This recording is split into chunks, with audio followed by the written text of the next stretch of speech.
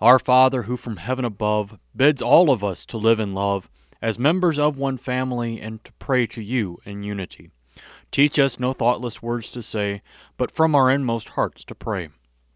In the Lord's Prayer, Jesus teaches his disciples to call God our Father. Through faith, he promises that we are all members of one family. In this family, he calls for us to live in love and unity, being of one mind and one spirit with all believers worldwide. As St. James reminds us, with our tongue we bless our Lord and Father, and with it we curse people who are made in the likeness of God. Our thoughtless words and our blessings of our Maker come from the same tongue. These things ought not to be so. We should live in unity and learn to bridle our tongues.